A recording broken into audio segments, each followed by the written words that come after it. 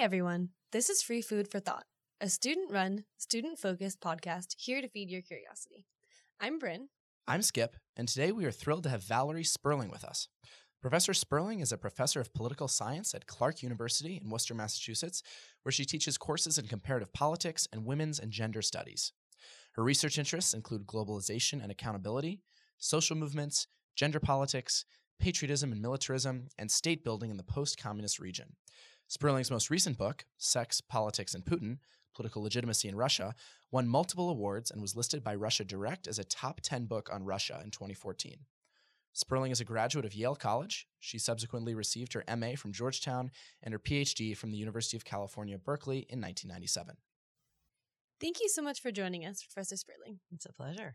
To get started, we like to ask our guests to talk about an inflection point, or a moment where they had to pivot or adjust in their career or personal life. Could you share a moment with us? Sure. So I guess I would talk about maybe how I got interested in Russia, because that's had a big impact on my professional life. It goes back a long time. I can point to even in high school, I think in my senior year when I took European history, I wrote a paper that compared Lenin and Robespierre, sort of post-revolutionary terror. Why did they both do it? I don't remember if somebody suggested that topic to me or not, but I do remember finding it interesting. And then later that semester, we read Machiavelli, and the assignment was to describe the perfect 20th century Machiavellian prince, and I picked Stalin. And again, I don't know if somebody gave me the idea or not, but by the time I got to college, I was certainly interested in the Cold War. It's a little hard to imagine now. We were all actually quite worried about the world coming to an end in a nuclear holocaust. And, and I guess I just I had these ambitions of wanting to end the Cold War.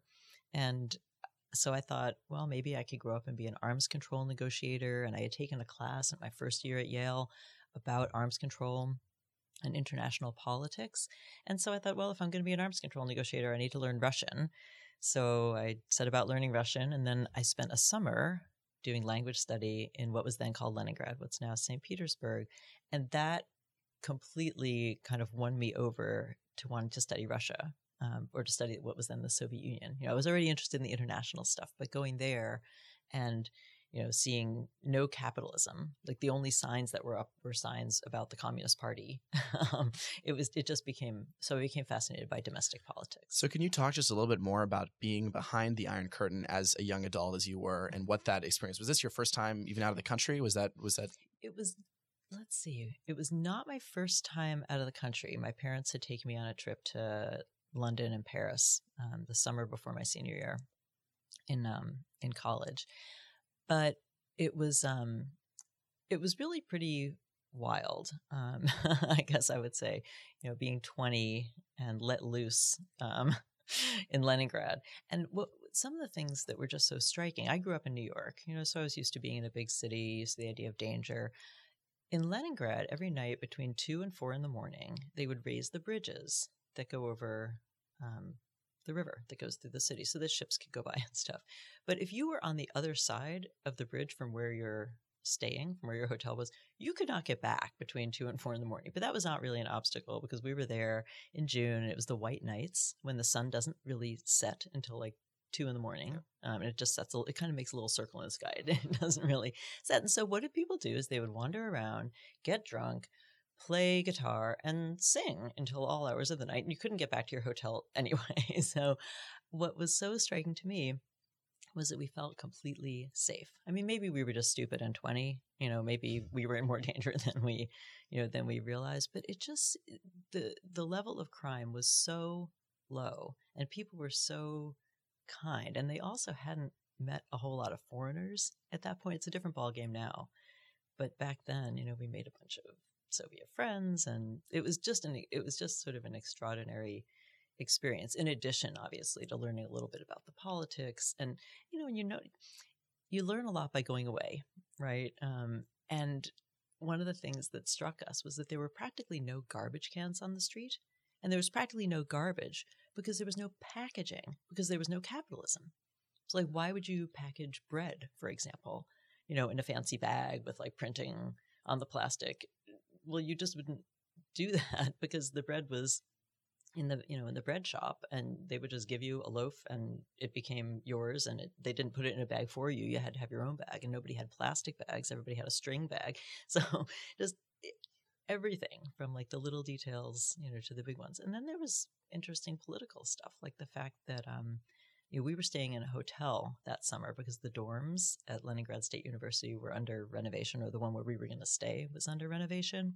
So we stayed in this hotel, and we were pretty sure that the room was bugged, because they had an interest in listening to what foreigners had to say, I guess, at the time. And there was a radio in every room that had only one channel and couldn't be turned off. So we figured the bug was probably in there. It was either in there or in the lamp. And so we did things like when we ran out of, when our towels got really disgusting, we would speak loudly and clearly in Russian, to the radio or to the lamp. But yeah, that was a great trip. Did you get the opportunity to travel outside of Leningrad at all? And how were the rural areas different than the big city life? We did. They took us to Moscow for a week. And actually that was completely, that was kind of overwhelming because we didn't know anybody in Moscow. So, it was just, it was a much bigger city, and also it didn't feel like home at all. But then, they flew us to Rostov-on-the-Don, a city down in southern Russia, which was known for having a theater in the shape of a tractor. And I can tell you that if you kind of squint at it, it maybe kind of looks like a tractor. But, that was a very Soviet kind of thing to do, to have a theater in the shape of, a major working class object like a tractor. They took us to Armenia as well. And in Armenia, we stayed in Yerevan in this big hotel that no longer exists. And that was kind of different too. What I remember most probably from that trip is my roommate Andrea and I. We got out of the elevator one time on the ground floor, and this group of men just sort of surrounded us and started singing. We found that kind of odd. And then there was the guy in the cafeteria who served us our lunch every day, and we weren't allowed to speak anything other than Russian while we were on this program because it was a language learning program, and that was fine with me. But every day when we got to the end of the lunch line, the guy who served the hot cocoa would say to me and Andrea, "I love you," in English.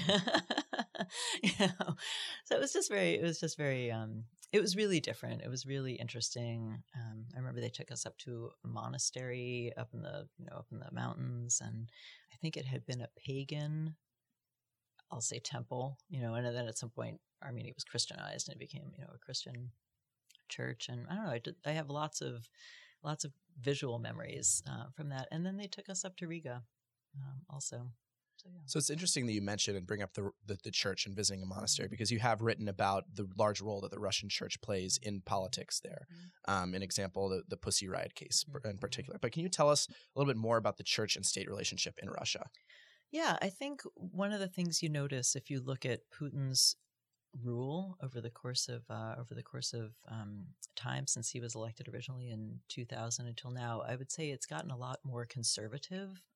And part of that, I think, is him looking around for sources of public support. And so Russian nationalism, sort of a conservatism, those things have become more clear in his politics. And I think the church in some ways is a source of some of that gendered, sort of that kind of like essentialist gendered policy that you see in Russia nowadays. Things like the crackdown, on Pussy Riot, or on other groups that are LGBT oriented. I think the homosexual propaganda law that was passed in 2013 that banned the quote propagandizing of homosexuality, meaning you're not allowed to treat homosexuality as equivalent to heterosexuality or to say that it's good if minors could hear you. So you can't hand out pamphlets that, explain about homosexuality as a legitimate way of being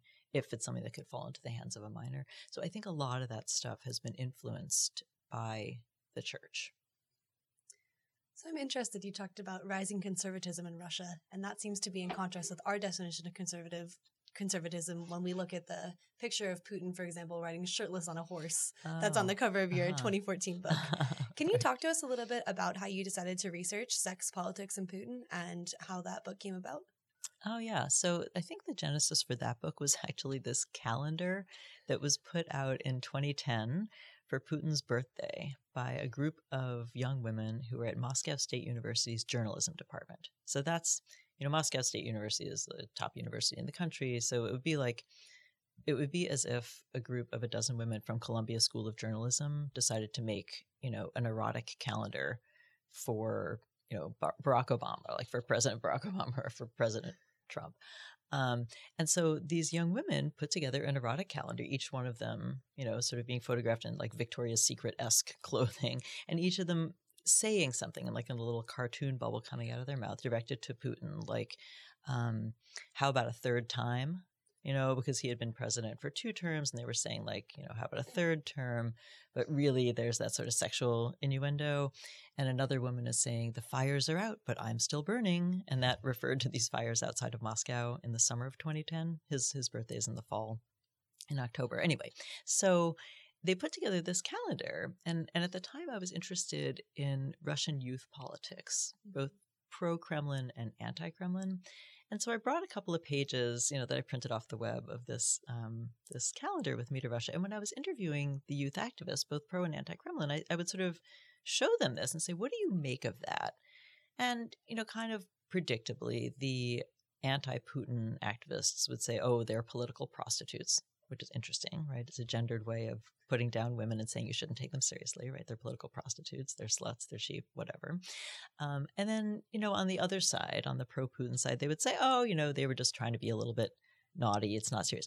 Nobody, well, with very few exceptions, said to me, gosh, that's an eye full of sexual objectification, or isn't it kind of odd that these women who are on a pretty serious career path would be taking off their clothes like that and kind of putting out this piece of semi-naked propaganda.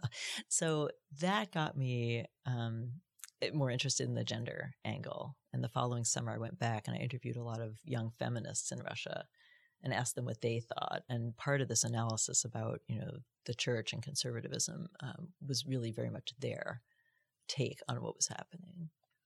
So as you've said, you looked a lot at the gendered symbolism in Russian politics, from Putin to lower level government officials.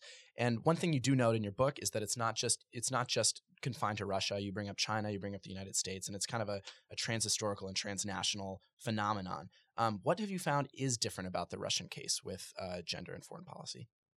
Oh, gender and foreign policy.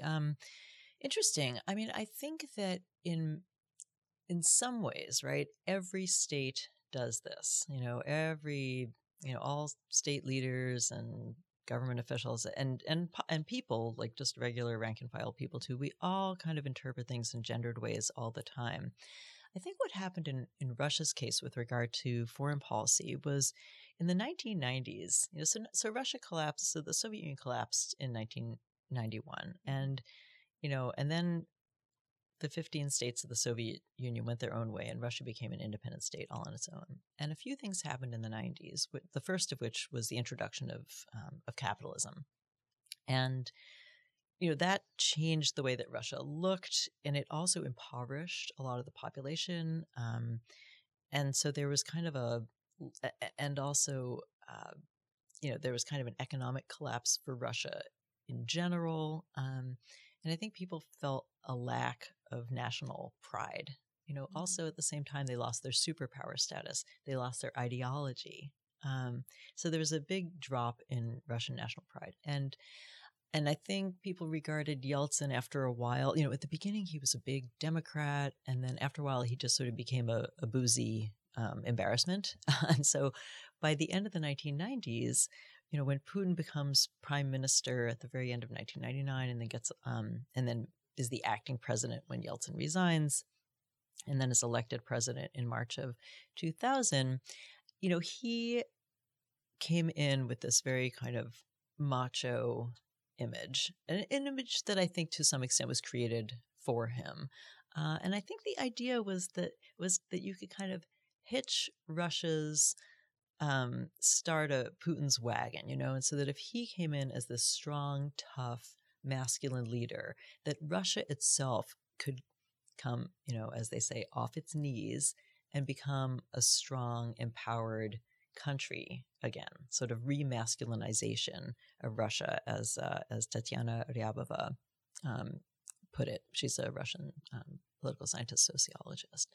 So I think that's maybe what makes Russia a little different, is that it went through a real decline in status and image, and kind of intentionally remasculinized by making Putin into this kind of macho leader, what with the naked pictures and the outdoorsmanship and things like that. You talked briefly about the other post-Soviet states in that answer. Do you see any of the leaders in those states emulating Putin's masculine-focused political style? Oh, that's a good question. Some of them are still the Soviet dictators, and so in that in the sense that dictatorship is often affiliated with masculinity, I guess I would say yes. Where I've been seeing it more recently, in Brazil, for example, the guy who was just elected in Brazil, he's very much one of these kind of super, and I'm not going to say Putin is super sexist, but Bolsonaro is, quite a lot like that, and makes a lot out of, sort of his masculinity and his machismo. Duterte in the Philippines, the same. And, right here at home, I think we have kind of a shining example of hypermasculinity in the White House. So getting into that a little bit, obviously you bring up Donald Trump. In 2016, the presidential election, Russia was very much involved. We have all of our intelligence agencies telling us that there was a campaign sponsored by the Kremlin to influence the 2016 election. How does this kind of relate to your argument about masculinity in Russian foreign policy? Does that tie in at all? Mm-hmm. It actually does, in the same way that, so in the book, one of the things I look at is how masculinity is used to legitimate the people on your team and undermine the people on the opposite team, right? So one of the quickest ways to try to undermine a male politician is to say that he's not manly, right, in some way or another. And in terms of, and so I saw that in Russian domestic politics, and you can see it in American politics too. In terms of Russian foreign policy towards the United States, there's an interesting thing I think going on now in the way that Trump is portrayed with respect to Putin. When Trump is being critiqued, one of the critiques that you see most often is, am I allowed to use bad words on the radio? You'll see posters like, Trump is Putin's bitch, right? And so like at the Women's March, following the inauguration, keep your tiny hands off my rights. So what are these kinds of messages really saying? They're saying that on the one hand, Trump is insufficiently manly. He's got the tiny hands, therefore the tiny genitalia, therefore he's a bad or illegitimate president. To my mind, there are plenty of things to critique Trump on as a president that you don't have to go to that lowest common denominator that only reinforces sexism and patriarchy and homophobia. But with regard to the relationship between Trump and Putin, that's where I think you see a lot of it is trying to delegitimate Trump by saying he's in thrall to Putin in some way, in a way that is feminine, and therefore makes him increasingly kind of illegitimate as a strong president for the United States. So we've talked a bit about your research on Russia, but another really significant portion of your academic work focuses on globalization and human rights. Mm-hmm. As a little preview for your art talk tonight, your art talk is titled, "Are Women's Rights Human Rights?" What's your answer to that question? Yes, they are. But if only people would recognize that as being the case, they would be observed more frequently. So that's the off-the-cuff answer. Yeah, this the talk tonight is on a book that I have that's just going to be coming out in a couple of months, that's co-authored with my colleague Lisa McIntosh-Sundstrom at University of British Columbia, and my colleague Melike Sayoglu, who's a Clark PhD, who's from Turkey. And there we're looking at gender discrimination cases in Russia and in Turkey, and from Russia and Turkey to the European Court of Human Rights. So the last question we ask of all of our guests is, what is your personal definition of success? And how would you help students define success for themselves? That's a good question. I think, there's so many different ways of looking at, success. You're kind of interviewing me in my capacity as a professional, so probably that's what I should talk about.